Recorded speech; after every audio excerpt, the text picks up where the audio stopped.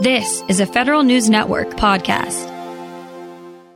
The Air Force is drafting a new automation strategy.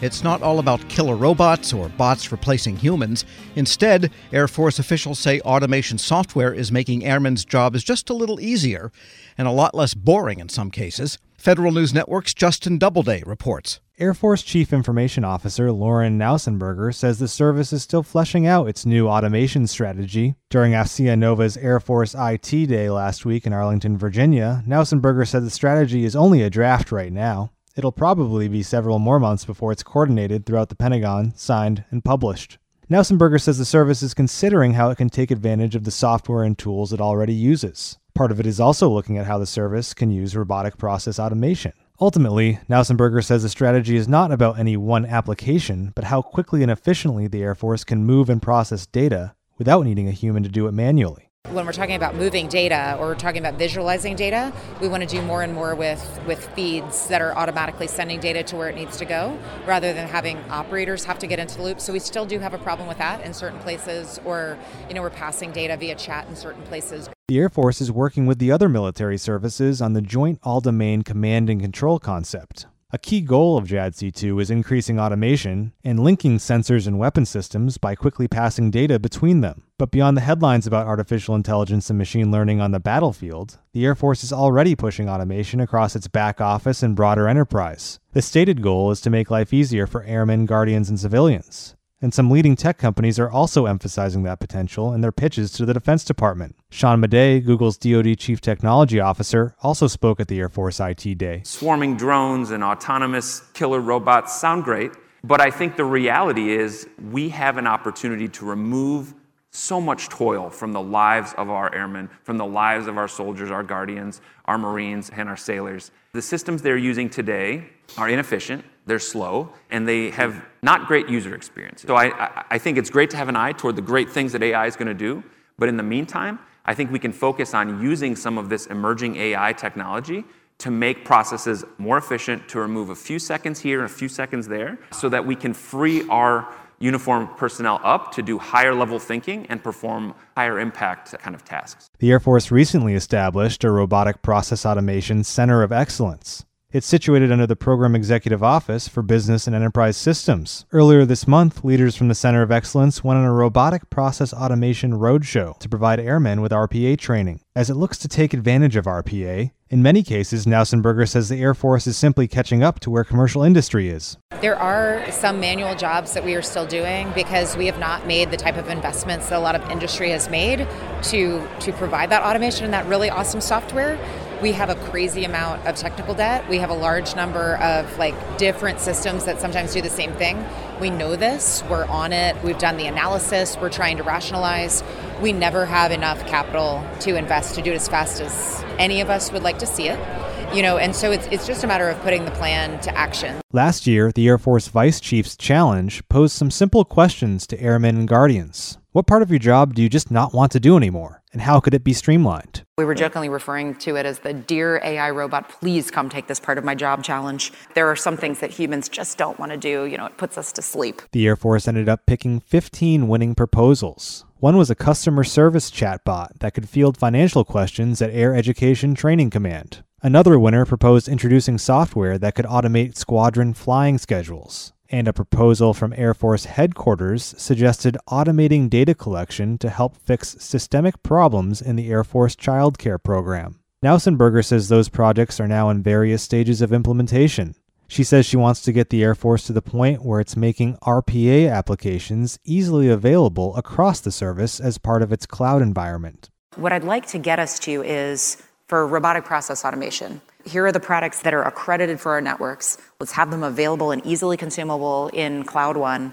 And let's have industry be thinking as part of their solutions, how do I use those enterprise services to help you? Knausenberger cites a recent project her office took on for Air Force security forces. She says caseworkers there were struggling to adjudicate criminal cases because they have to pull information from multiple databases. The RPA Center of Excellence is now working with security forces to help automate the data collection. Knausenberger says the project isn't just a good exercise in the utility of automation, but also the ethics of how much to rely on the technology. No one wants a bot to replace the judgment that someone has in determining how serious a crime was, or like what a punishment should be, or indexing, something in criminal justice with the FBI for an airman. But we do need our caseworkers to be able to process more than 8 cases a day. It is taking them too long because they have to go to so many different places to get their information. Similar data access challenges exist across the Defense Department. And as the Air Force works through its broader automation strategy, Nausenberger says sometimes patching those problems with a bot won't be the final answer. Sometimes it's a great interim answer on our way to assessing what is wrong with our software that got us there in the first place, and helping us to design those future software flows. Because if that bot is having to take like 20 different steps to get to something, why does a bot have to do that? Why wasn't the information just pulled from all of those data sources automatically to provide a report that is in the same format every single time for that case officer? Sometimes RPA is just a way of seeing our picture better on our way to what the real end solution is, which is probably better software. Justin Doubleday, Federal News Network. Check out Justin's story at federalnewsnetwork.com. Hello, and welcome to the Lessons in Leadership podcast. I am your host, Shane Canfield, CEO of WEPA. Today, I'm thrilled to be joined by Vice Admiral Cutler Dawson. Cutler has had an incredible career serving our country for 35 years in the Navy, where he attained the rank of Vice Admiral. And during his service, he had numerous assignments afloat and ashore, including Commander, 2nd Fleet, Striking Fleet Atlantic, and in Washington at the Pentagon and on Capitol Hill, where he was the Navy's Chief of Legislative Affairs. Immediately following his retirement from active duty in 2004, he became the president and CEO of Navy Federal Credit Union, the world's largest credit union, where he served for 14 years. Under his leadership, Navy Federal grew from 2 million to 8 million members. Phenomenal. Cutler, welcome and thanks for joining me. Thank you, Shane. You've had a fascinating career across both military and the private sector. Can you tell us a little bit more about your background and your professional journey?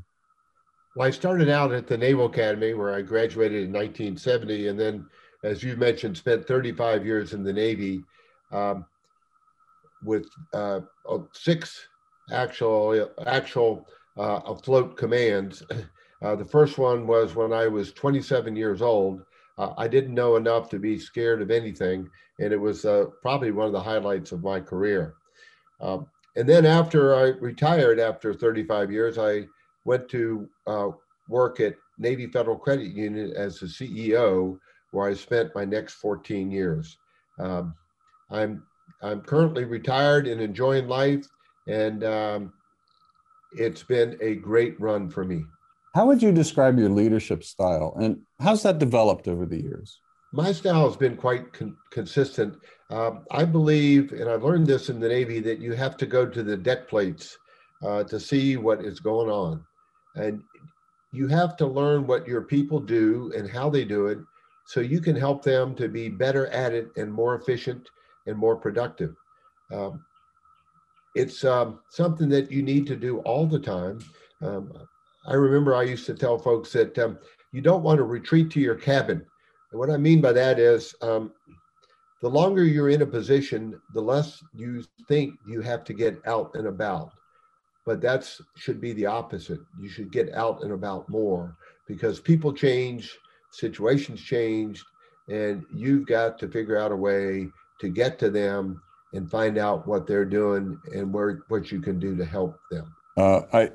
We'll talk a little bit more about your book, but I read it, From Sea to the C-Suite. Fantastic read. You talk about the deck plates in that as well. I would encourage everyone to get a copy of this and read some more detail about going to the deck plates. Cutler, who was the most impactful leader in your life, and what quality did you admire about them? I had numerous while I was in the Navy, but the quality that I enjoyed the most was the leaders that got to know me as an individual, and that they cared about me, and I could tell that they cared about me.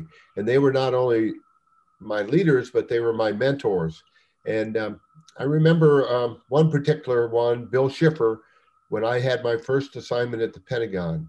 I would go in to see him with my problem of the day, and I knew that he had numerous problems of his own, but he would stop and he would focus on me, and he would make me feel like I was the most important person in his world. And I tried to do that throughout my career. But really, it's about caring for your people. Cutler, in reading your book, there was a quote you used to inspire those people that work for you. And it really got my attention. And it was, you are the captain of your own ship. I wonder if you can talk a little bit about what that means and how it was useful to you and the leaders you were developing. Absolutely. What I mean by captain of your own ship, when you are the captain of a ship, sometimes you're in the middle of the ocean and you don't have anybody to turn to make decisions. You don't have anybody to turn to ask, what should I do now? You have to be the captain of that ship. And I translated that into, let's say, Navy Federal's organization, where I would tell branch managers that I said, you are the captain of the ships of Navy Federal. You're the ones that are facing the members or customers, as others call them, every day. And you have to make decisions without a lot of guidance in some cases and without a lot of time. So be the captain of your own ship. Step up, make decisions, do what you think is right, and you never can go wrong. I think that is so important. And you have to give your people a little bit of latitude to take some risk as well, because there is risk for them in doing that and risk to your organization. That's right. And I mentioned that I took command of my first ship with 5 years in the Navy, and I was 27 years old. Well, my boss had 32 years in the Navy, and his guidance to me when I first met him was, Cutler, you do the right thing and I'll back you up all the way. What a wonderful way to spend an assignment with backup and guidance like that. What great advice. It's clear leadership is a topic you're passionate about. You wrote the book we mentioned before, From C to C-Suite. Can you tell us a little bit about that project? Yes. When I was at Navy Federal, I would tell sea stories as parables to get my point across.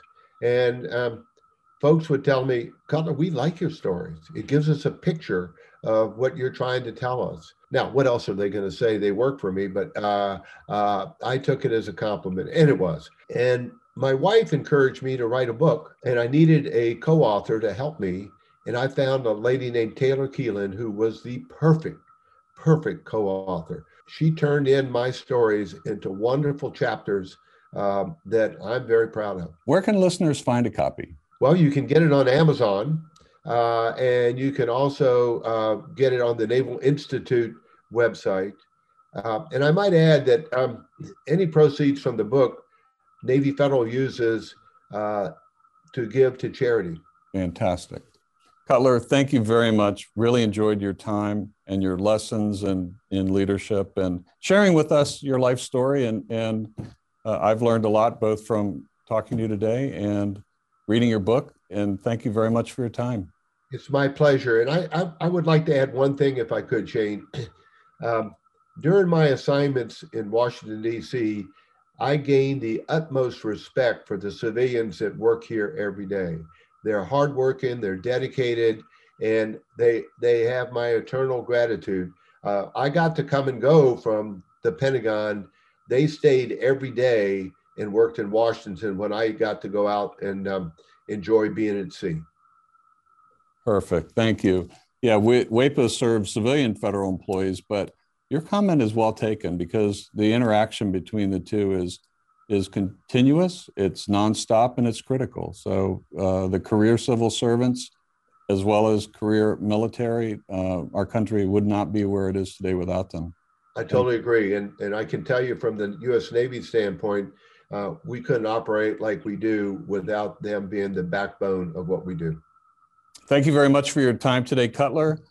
And to everyone listening to Lessons in Leadership podcast, we'll see you next time. Helping your employees learn new cloud skills helps your business become more agile, more resilient, and more secure. Not helping employees learn new cloud skills causes your business to become less agile, less resilient, less secure, less innovative, less profitable, and, well, ultimately less of a business. Don't become less of a business. Try Pluralsight and get your employees everything they need to learn new cloud skills. Learn more at pluralsight.com/vision. Grab a 30-day free trial of Live by Live Plus, and you'll get unlimited skips, commercial-free music, and all of the podcasts and live streaming events you can handle. Visit livexlive.com/podcast1 to learn more and start your free trial.